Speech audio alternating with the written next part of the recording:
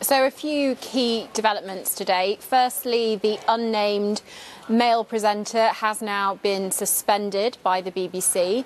Secondly, that the police have been contacted by the BBC, though the police say that no formal allegation has been made yet. Also, we've seen the front page of the Sun newspaper, which is the story, they originally reported the story. They're saying that this unnamed presenter made a panicked phone call to the young person involved, saying, "What have you done?" and tried to get this young person to tell their mum to stop this investigation.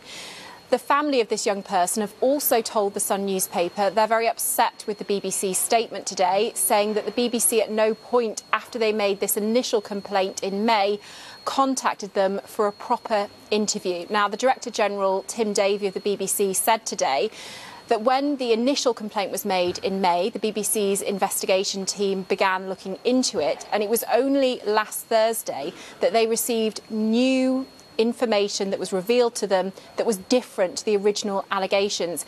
And Tim Davie also said that the BBC are now in contact with the family of this young person.